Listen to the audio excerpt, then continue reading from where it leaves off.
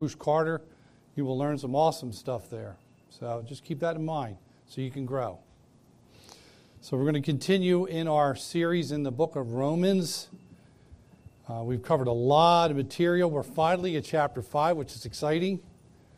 So I'm going to read the first 8 verses. You can follow along on the overhead, and then we're going to unpack Romans 5. So let me read from the text here. Romans 5, verses 1 through 8. Follow along. Therefore, having been justified by faith. And if you have a personal Bible, I want you to underline that. That is the essence right there. It's boom, right there. Having been justified or made right by faith, we have peace with God through our Lord Jesus Christ, through whom also we have obtained our introduction by faith into this grace in which we stand, and we exult in hope of the glory of God. And not only this, he's like, not only this, guys, but we also exult in our tribulations. Say, what, Paul? What?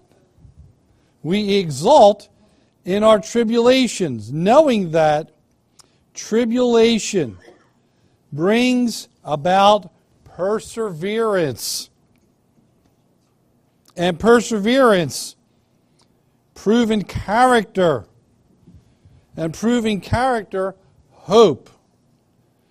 Hope does not disappoint. Why? Because the love of God has been literally gushed out within our hearts. How? Through the Holy Spirit, who was, what does it say? Given to us.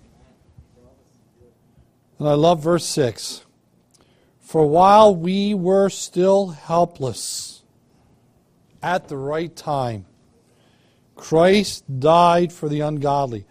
Church, if those first 6 verses don't give you hope, I don't know what else to tell you. Verse 7. For one will hardly die for a righteous man, though perhaps for a good man someone would dare to die.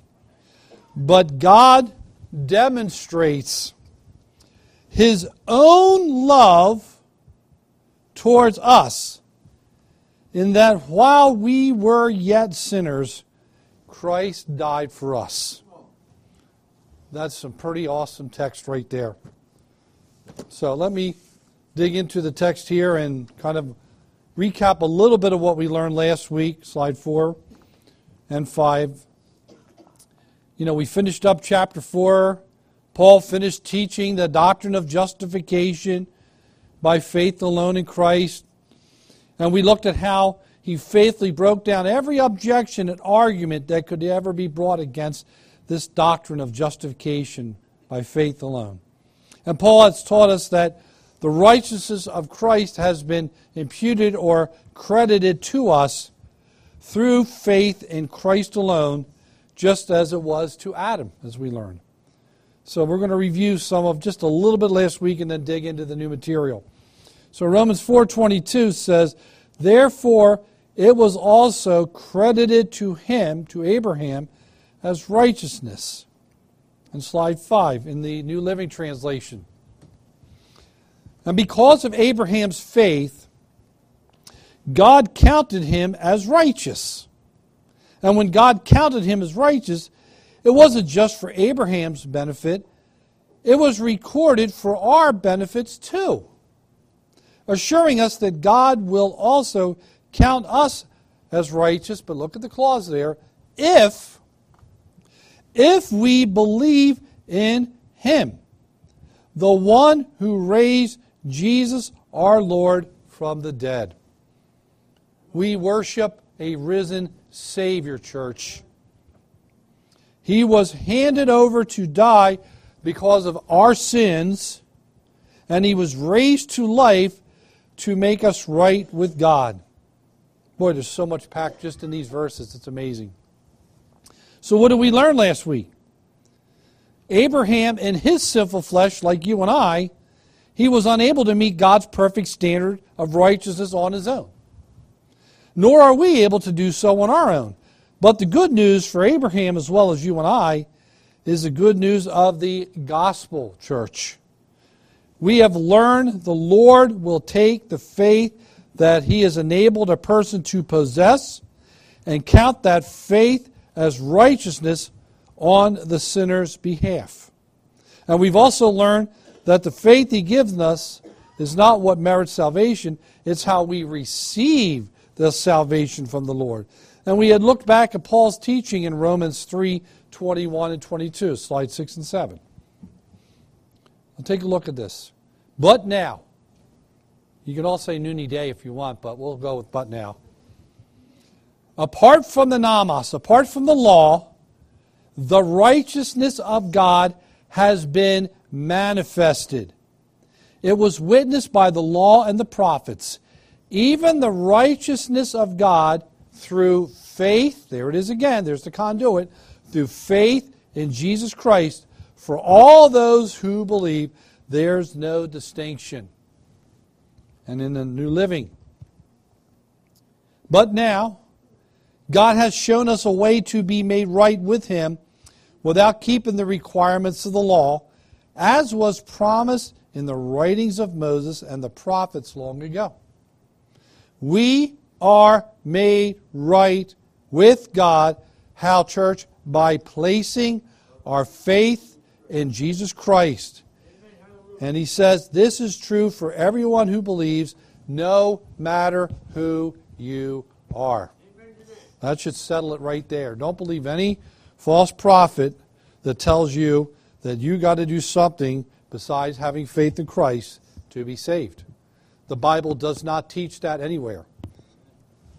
So we've learned that this is here back in chapter 3. This is where Paul had really started to unpack and introduce the gospel. But the first thing you'll notice he did is he had revealed our hopelessness.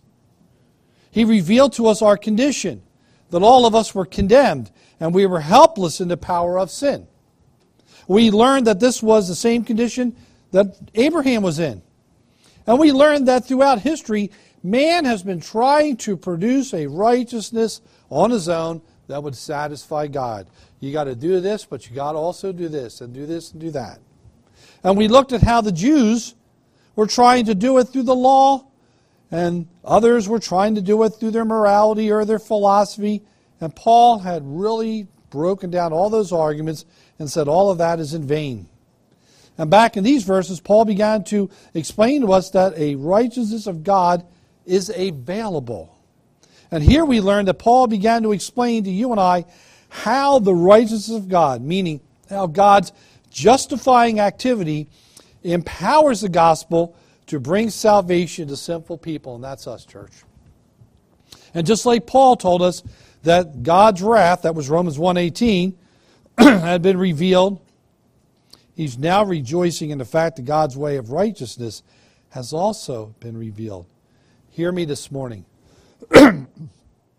By the death of Jesus Christ, God has acted to deliver and vindicate His people apart from trying to keep the law. Because Paul said back in Romans 3:21, apart from the law, the righteousness of God has been revealed or manifested. And we have also learned that God has provided a righteousness and has revealed it. It is entirely of God's grace, and it is a free gift. Don't be misled. You can't earn it. You can't work your way into it. You can't strike any backroom deals with God, church. It's not something we can do that way. It is only available through the redeeming work of Christ. Hear me this morning. This righteousness, being made right with God, it's provided by God. It was prepared by God and made available to us by God. It is God's gospel, His good news to us. We need to keep in mind that the whole essence of sin in our lives is high-handed rebellion against God. Man is estranged from God, and therefore man needs to be reconciled to God. So God, church, we learned, had provided a way of salvation, and it is God alone who provided everything that is needed in and through Jesus Christ. It is the Father who sent His only unique monogenes Son and gave His Son that task. Not an angel, not a prophet, God's Son. And as we've learned, we cannot save ourselves. There's nothing that you and I can do on our own to make ourselves right with God. Nothing. It is all God's work and God's plan, church. We'll never achieve salvation on our own. Hear me.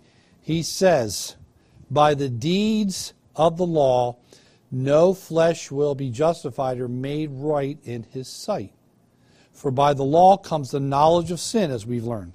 So it is Christ, and only Christ, who is able to satisfy the law and keep it. And we learned that that gospel was planned before He even created the world.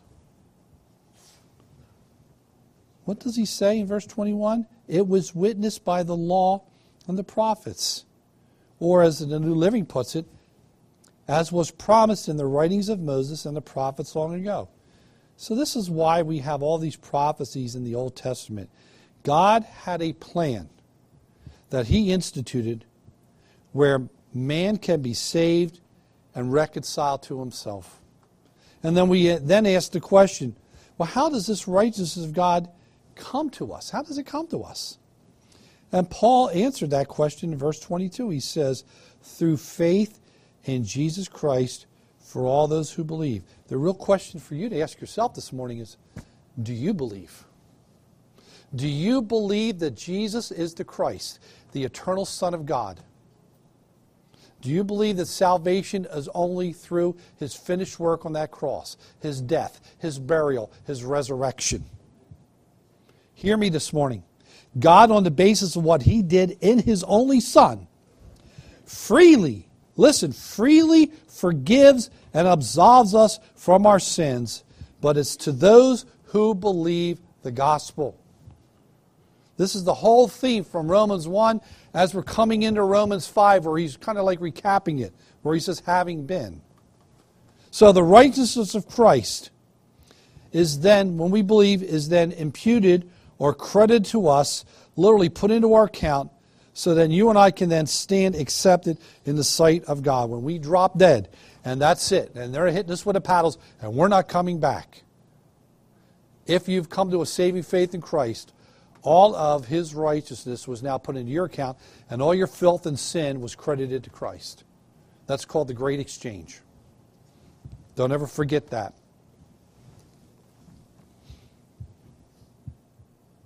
Paul highlights faith as a means by which God's justifying work becomes applicable to us. So look at slide 8 and 9 now.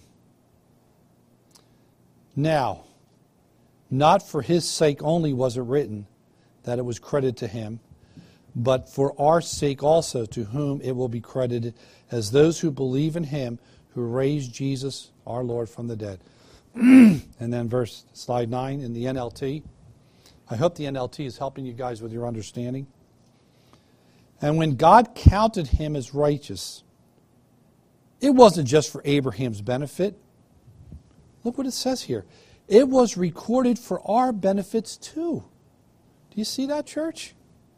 Assuring us that God will also count us as righteous if, and there's that clause, if we believe in Him, the one who raised Jesus, our Lord, from the dead. Church, what a wonderful thing that you and I have learned from the life of Abraham, that his faith was credited to him as righteousness, or being made right with God, and this same divine truth applies to each of you who trust in Christ alone for your salvation. The Holy Spirit inspired this truth to be written, as the text says, for our sake also, to whom it will be credited as those who believe in him. Who's the him? The Father, who raised Jesus our Lord from the dead. So, what was true for Abraham is true for every person who has ever been or ever will be reconciled to God. As we've now clearly been taught from God's Word, this church, hear me, this is God's way of justifying a man or declaring a man right. And the only way that God reconciles man to himself. The Bible reveals no other way. No other way, church. So it was not only written for Abraham's sake, but for your sake and my sake here now. If we believe how Abraham believed, we will be made right with God the same way Abraham was made right with God through faith. So then, to sum this up before we go into chapter 5, faith is the necessary condition for salvation. And the only people who are received by God, the only people who are received by God are those that have received Him by faith alone, apart from works. You can never, ever, ever be good enough on your own, or me on my own, to earn a place in heaven. If I made an omelet and I had 7 eggs sitting on the counter, and 6 of the eggs were really good, and the 7th egg was foul and dirty, and I put the 7th egg in with the other 6, would you still want to eat the omelet? Only one sin to keep you out of heaven. So then, slide 10 and 11. Who was delivered over, verse 25, because of our transgressions, and was raised because of our justification. And slide 11, written in our modern vernacular, Jesus was handed over to die. Now look at this. Please look at this. I beg you. He was handed over to die because of our sin. Do you see it, church? Do you understand it? He was handed over because of my sin and your sin. But He was raised to life to make you and I right with the Father. He was delivered up, handed over to die because of our sins. Now it's interesting, in the Greek language, and to make my wife happy, I didn't put the Greek slides up. The words delivered up is actually a judicial term. It's a courtroom term. And this delivered up, this courtroom term, has the idea of the committing of a criminal over for punishment. The criminal has been found guilty, and he's been handed over to punishment. He's been delivered up over for punishment. So now think about that. Think about that. Don't miss that. He was handed over to die because of our sins. Or as the NASB says, He was delivered over because of our transgression. Think about the judicial term. The committing of a criminal over to be punished. Think about it. The very Son of God, who never sinned ever, was delivered over to serve a death sentence which you and I deserved, because all of us have sinned and all of us have fallen short of the glory of God. How does that affect the way you live, knowing that? That should have been me and you being delivered over. But then it says He was raised up to make us right with God. This was to provide you and I with the justification before God, where we are pardoned and made right and accepted by God. Something we could never do on our own. So now that brings us up to chapter 5. That's kind of a little synopsis of the things we've been learning. So let's look at slide 12 and 13. Now we're in Romans 5:1. Dr. Carter will come up sometime later and teach us on the perfect tense in the Greek. Therefore, having been justified. So let me get it out of the way. Having been is in the perfect tense in the Greek. What does that mean? So there's this action in the past where you came to faith in Christ and He made you right, and that still has ongoing effect in your present day life now. I got saved back here, and I'm still saved here. Having been justified by faith, we have peace with God, but it's through Christ, our Lord Jesus Christ. He doesn't just say Jesus Christ. He says the Kyrios, Jesus Christos. He is the Lord Jesus Christ. And in the New Living, he says, therefore, since we have been made right in God's sight by faith, we now have irene. We have peace with God because of what Jesus Christ, our Lord, has done for us. Do you see it, church? Paul has finished up and concluded this incredibly powerful teaching on this doctrine of justification by faith, or how you and I are made right with God through the atoning sacrificial death of Christ on that cross for our sin. Paul uses a connecting word here, therefore. So he's connecting what he's already taught us in those first 4 chapters with and what he said to us and what he's about to teach us now. He now uses another very important term, which I think is in the present tense. We have what? Peace. That word, the words we have is actually 2 Greek words. The Greek word is ekon. It means to possess something, to hold, and it's in the present tense. Something that we have now already, and we possess it. If we have faith in God, we already now possess this thing. What is Paul trying to get across? What do we already possess now? Since you and I have been made right with the Father by faith in Christ alone, we now possess or have hold of peace with God, and we have it through Christ. So this peace with God is established the very moment you come to a saving faith and trust in Christ alone for your salvation. So again, you are saved by grace alone, through faith alone, in Christ alone. So look at that word peace. So I had to sit there and say, okay, Paul, what did you mean when you use this word peace? The Greek word is irene. The idea is quietness, rest. In fact, John Calvin in his commentary defines it as a tranquility of conscience. So think about it. If you've been born again and saved, how's your conscience right now? How is it? Think about that. You see, church, listen. When a person strives to seek peace with God or tranquility in his conscience by working or trying to earn it, he's laboring in vain.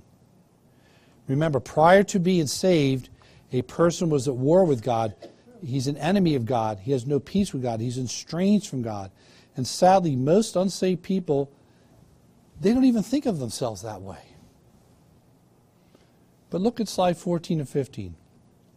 What does Paul state? And we'll cover this much later on, but I'm just going to touch on it a little bit here. The mind, now look at this, don't miss it. The mind that is set on the flesh is hostile towards God. Now, do you see that? The mind, is your mindset set on the flesh? Wanting all the trinkets of the world, get it all now. Because that's hostility towards God. That's the opposite of peace. Why? Because that mindset is not subjecting itself to the law of God. It's not even able to do it. How about slide 15? For the sinful nature is always hostile towards God. It never did obey God's law, and it never will. So I'm going to tease this apart a little bit. So the real question I had to say is, okay, Paul, what did you mean when you used the word hostile? What did you mean, Paul? The Greek word there is ekthra. What did it mean? What did it mean when he said it to be hostile? Well, the idea here has the idea of hatred. When you're hostile towards God, you are showing Him, based on the Greek text, hate, ill will, enemy. So, if my mindset is on flesh, I am showing Him hatred, ill will, and I'm being an enemy of Him. The mindset, tesphronesme, has the idea of a fixed attitude of a person's disposition. So think about it. You have these words there: hostile, hatred, enemy, ill will. Then you have phroneme, tesphroneme, the mindset. The mind that is set on the flesh, the sarx. So think about it. This fixed attitude. So think about it. What preoccupies your mind every day? What is it set on apart from God every day? Think about that. Think about where I get so wrapped up in something, God's not even in the thought process. Don't even bring Him in on it. So listen, where a person keeps his or her mind and what that person thinks about determines who he is and what he or she does. Let me say it again. Where a person keeps his or her mind and what that person thinks about will determine who he or she is and what he or she does. So when Paul speaks of a person's phroneme, the person's mindset, he's actually speaking of that person's will, that of person's affections and reasonings. Where are your affections being misguided right now in your life? Oh, I got quiet, Dr. Carter. The flesh. Okay, Paul, the Greek word is sarx. What did you mean there? See, when Paul says the phroneme, or the mindset set on the flesh, Paul's talking about a person's mindset that is now under the influence and control of that person's sin nature. He's speaking about that mindset that is really focused primarily upon worldly urges, worldly desires, a mind that is giving its attention and pursuits over to the sin nature. Just one more drink and you'll be fine. The bottle or your family. The drugs or your job and your life and your kids. You see, the problem, church, is sin makes me and you, all of us, very anxious people, doesn't it? Sin gives us no rest, no peace, because we're always in pursuit of something.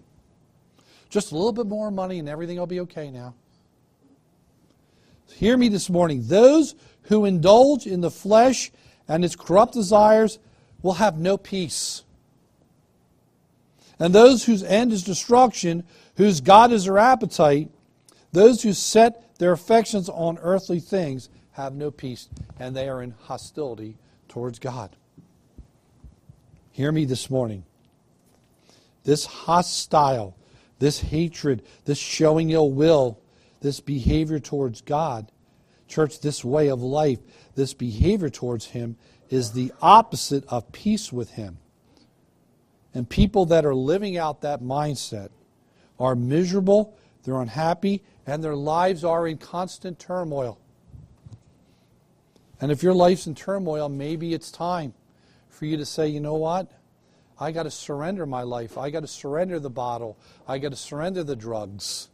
I got to surrender all that over to the Lord because I need peace with Him. And listen, the only real peace does not come in a Budweiser. It doesn't come in a Jack Daniels or a Southern Comfort. It doesn't cover in crack, meth, or anything. It comes in an intimate relationship with the very God that knit you in your mother's womb, and His name is Jesus Christ. Amen?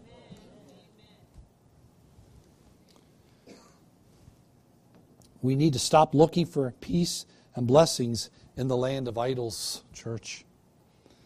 And if we are to be honest with ourselves and the Lord this morning, let's be honest. Let's just really come clean with God. What kind of gods have we conjured up in our own imaginations? We have projected our own thoughts and have thought that, hey, this must be of God. You run every thought you have through the lens of Scripture. You pray about it. But listen, the moment we come to realize the truth about God, we are troubled in our hearts and we are disturbed at our hatred towards God. Do you now see then, apart from salvation through Christ alone, there is no peace, only hostility. Your war, my war against God, it comes to an end when we come to a saving faith in Christ alone and we trust in Him alone for our salvation. That's when it comes to an end, church. Please hear me this morning. When a person who has surrendered his life or her life to Christ is secure in that relationship with Christ, that person is now freed. Now listen, freed from focusing on his or her own goodness, and is then able to serve the Lord with confidence that nothing in this world can separate that person from the love of God. There is a desire when you come to faith in Christ to want to serve the Lord with all your heart. You start exchanging all of your ambitions to, what do you want me to do for you today, Lord? Let me ask you this question. Is there a true desire in your heart to want to serve the Lord? Or is your desire, your mindset, still focused on chasing after the money, the worldly things, the traps? Slide 16. I like what MacArthur says here. MacArthur says, when engaged in a battle, a Roman soldier wore boots with spikes on the bottom to give him a firm footing while he's fighting. Because Christians have their feet shod with the gospel of peace, as taught in Ephesians 6:15, Christians have the confidence to stand firmly for Christ without spiritual slipping or emotional sliding that uncertainty about salvation inevitably brings, knowing that God is on their side. Is God on your side? Peace with God is opposed to the dead security of the flesh, church. Notice how Paul finishes this verse. He says, all of this through our Lord Jesus Christ. You know, Paul, knowing how easily you and I forget things, this is one thing he never wants us to forget, what we've been covering this morning. Where do we get our blessings from? Through the Lord Jesus Christ. There is no other way, because Christ is the only way. Think with me this morning. Think. Being justified by faith, being declared right by faith, we now, present tense, have peace with God, and this peace is through our intimate, ongoing, abiding relationship with Jesus Christ. The question you need to ask yourself this morning is this: do you have this peace? Now listen, I understand that all of us want the blessings that the Lord gives us. We all want to know we have a future. But the reality is that we may not be here tomorrow. You ever stop and think that today could be the very last day you're on earth? How many people will wake up this morning, get a shower, brush their teeth, and go about their day thinking they got another 20, 30, 40 years, and sometime during the day, whether they're hit by a car or something else, they're dead. They're done. One of my son's friends he grew up at school with, back, I think this past Tuesday, somebody put a bullet through his chest and killed him. My son and daughter went to school with this kid. My son played football with him. He was 25 years old. He woke up just like all of you this morning. He woke up, everything was good. And that afternoon or early evening, right down there off of Beach Street, somewhere near the Ricketts Center, there was a fight. They pulled out guns, and they got to shot him in the chest and killed him. 25 years old. That kid had no idea that morning that afternoon he would be ushered into, well, hopefully he knows the Lord. Life is but a vapor, isn't it, church? Life is but a vapor. So then, do you now see how important the business of the gospel is? And it's not all about receiving blessing, but rather the gospel is about reconciling you and I who hated God to belonging to him and being with him, having a relationship with him. So being justified by faith, being made right with God, the first thing that must happen to you and I is that we have peace with God, that we are no longer his enemies. Hear me this morning. We shall never know the peace of God until we first have peace with God. Because we are justified or declared right by faith, listen, the wall that existed between God and you is now removed. We have this new relationship. Listen, this barrier of hostility. Think about that word, hostility. Hatred, ill will. Think about it. That hatred and ill will that was there has now been shattered and torn down. The state of war between you and God is over, and you have peace with God when you come to a saving faith in him and you trust in him. How in the world was that made possible? Well, we learned that. Slide 17, back in Romans 4. I'm just going to read the NLT for time. He was handed over to die because of our sin. Let that ruminate in your skull for a moment and in your heart. Jesus Christ, who never sinned, was handed over to die because of the sin and filth of my life and your life. And he was raised to life. He conquered sin. Do you realize he conquered sin and death? He was raised to life to make us right with the Father. That's how it was accomplished. And then verse 2, Romans 5:2, slide 18 to 19. Through whom also we have obtained our introduction by faith into this charis, this grace, in which we stand, and we exult in hope of the glory of God. And the NLT, in our modern vernacular, because of our faith, Christ has brought us into this place of undeserved privilege. Undeserved kindness, privilege, that's grace. Where we now stand. And we confidently and joyfully, now look at those verbs there. Confidently, see the participle at the end? Well, that's not a participle. Confidently and joyfully looking forward to sharing God's glory. Do you see that? He says, through whom? Well, who's Paul speaking of here? He's speaking of Christ. That's through whom. He says, we have obtained our introduction by faith, or Christ has brought us into this place of undeserved faith, privilege, introduction. Now, it's a really interesting word, pros ag ugame. It means to, pros, if you remember from the illustrious Dr. Carter's teaching, the prostantheon, facing forward, moving forward. If I'm introducing somebody, I'm bringing that person forward, I'm saying, this is so-and-so, right? That's your face-to-face, that's your introduction. So we've obtained this introduction, this bringing forward, this approach. What do we glean from this, church? So let me give you an illustration here. If you were going to meet the president, you have no access to him as you are right now. There are certain formalities, there are certain procedures you would need to go through before you visit him to make that visit become possible. So there is a way where you can have access to him. You could be presented or introduced to him at a court or in the White House. You can have an introduction from an important official. So this seems to be the idea of this introduction.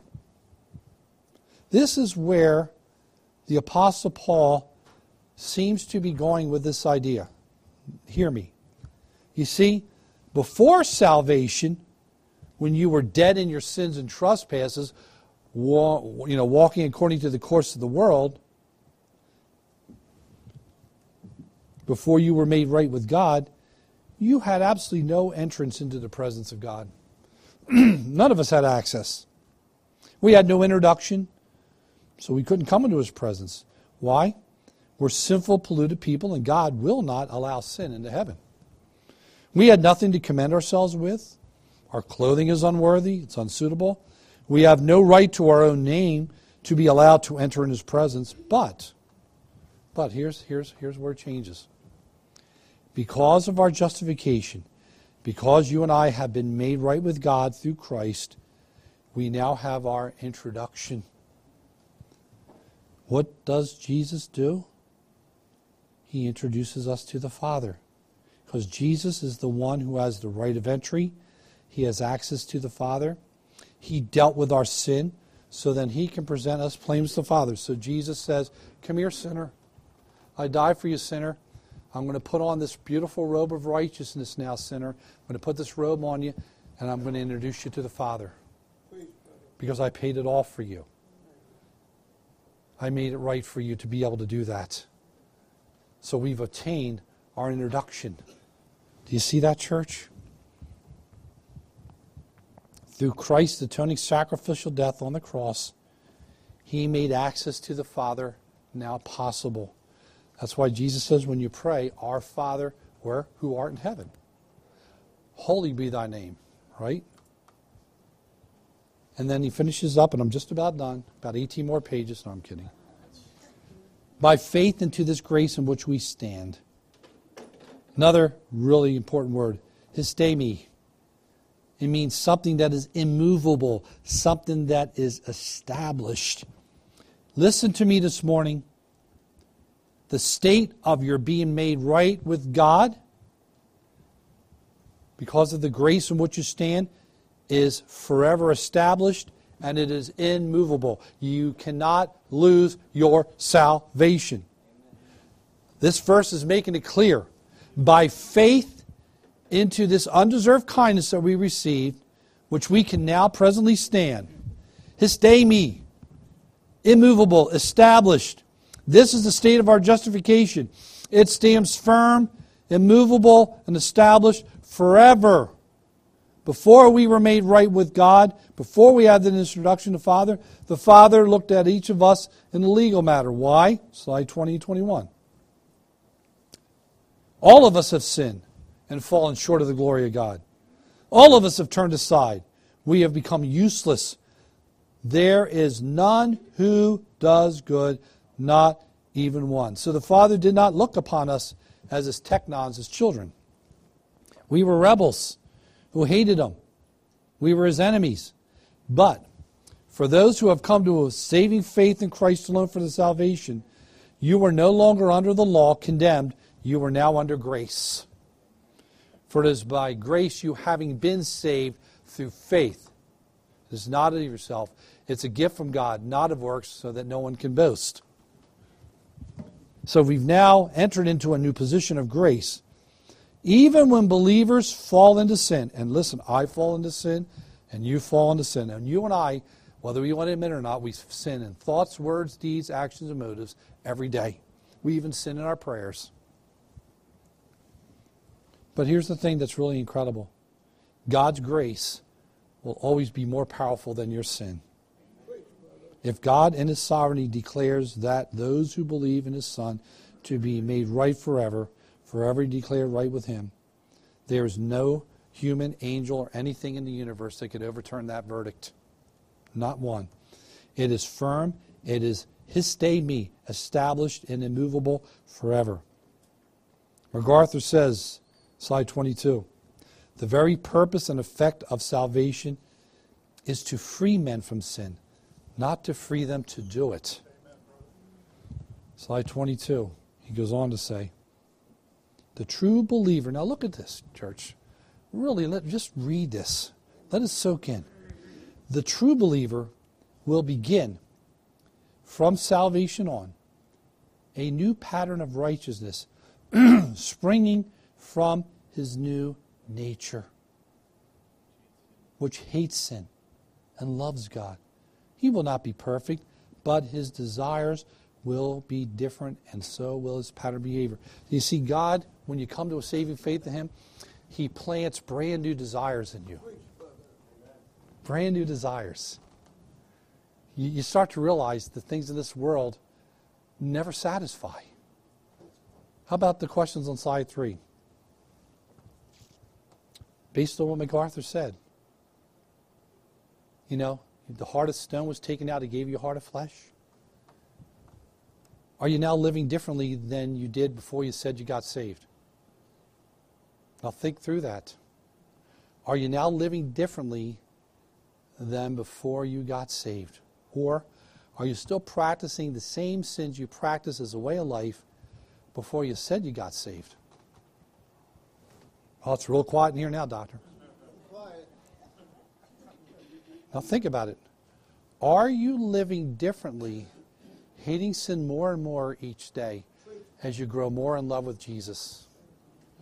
Well, I hear people say, well, I want to hear that still small voice, Pastor Jack. Open it up, and then if it's, whisper it to yourself. This is how God speaks to you, right here. This is the final authority in all matters of life, faith, and practice, church. This is how He speaks to you. When people want to hear from God, God doesn't talk to me. Well, yeah, if the Bible's like this, and then Sunday morning you're going, get the dust off, and so people think I've been in it all week.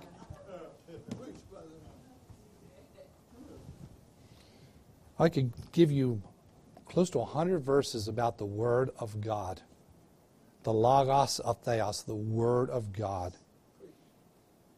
Are you living differently? Do you hate sin more and more each day because you keep falling more and more in love with the Lord? You see, church, a person who is sensible, a person who is honest, will see these self-evident truths in himself because God gives us all a conscience. So Paul finishes the statement in 5:2, Romans 5:2. And I'll just use the NLT because we're about done. We confidently and joyfully. I'm hitting that word confidently because I want you to think, well, what does that word mean? Confidently and joyfully. We're looking forward. We're not looking forward to the raise and being the CEO of a big company, making millions of dollars and driving really fancy cars. We're looking forward to eternity where we're sharing God's glory. Do you realize we're going to be sharing His glory? I'm not worthy. You're not worthy. Think about it. He must really love you to be willing to share His glory with you. I don't deserve it. How about you? And Paul uses the word exult. Kokamahi. It means to boast. What is Paul saying here as we close this out? Well, it would seem that because you and I are made right with God through our faith in Christ, and because Christ has delivered us from our sin and raised us up for our justification, we can boast in the confidence we have. We can joyfully rejoice in the hope of His glory. You know, I'm wondering if Paul was reflecting maybe back when he was on the road to Damascus. He was going along looking for Christians to arrest and get them killed, when suddenly he saw this bright light, so bright that he fell to the ground, and he saw the face of someone glorified. He saw the face of Christ. We know this because he cried out, "Who are you, Lord? Who are you, Lord?" The Lord responds to Paul, "Hey, Paul, I am Jesus, the man that you've been persecuting." And I wonder how much persecution we give him if we're hostile towards him. As I close, to those who have been made right with God, we can look with hope, with confident expectation, that we shall all stand in the presence of the glory of God and of Christ, no veil. We will see Him as prosopon, prosopon. Imagine looking into the face of the risen Savior. I mean, my mind can't even comprehend it. It's mind-boggling that I'm going to be able to stand and look right in His face. Tears streaming down my face because I'm not worthy. Are you? I'm not worthy, church. So this is what I believe Paul wanted us to understand. As I close, do you have the hope? If you were to drop dead today, this afternoon, like that 25-year-old young man that my son played football with and got shot and killed in the chest with a bullet. When you drop dead today or tomorrow, whenever, do you know where you're going to spend eternity? Ask yourself that question, you listening around the world right now. When you die, when they hit you with the paddles and you're not coming back, do you know for certain where you're going to spend eternity? 1 John 5:13 says, these things were written so that you may know how to have eternal life. Do you understand that, church? I'm going to ask you to bow your heads and do some business with God. Right now, as you are in His presence right now, because God is everywhere at the same time, you are right now in the very presence of the very God that knit you in your mother's womb. If you were to die today, and you were to stand before the living God, face to face, at that bema seat, that judgment seat, and He was to look at you and He was to ask you a simple question: why should I let you into heaven? What would your answer to that question be? And there's only one answer to that question, church. It's because I place my faith and trust in you, Jesus. I believe that you died on that cross to pay for every wretched, filthy, hostile sin act that I've ever said or committed. And I know that I am worthy of death, but I am clinging to you and your death on that cross and that crimson blood that you shed on that cross to pay my sin debt in full. It was the blood that was spilled that the Father took as payment for your sin. It was the blood that was spilled. And listen, if you're at a church that doesn't preach the blood, run from that church. Because without that crimson blood, listen, that very blood, Acts 20:28, that ran through Jesus' veins was the blood of God that was spilled for you and me. That's what the Father took to pay our sin debt in full. Now may the Lord bless you and keep you.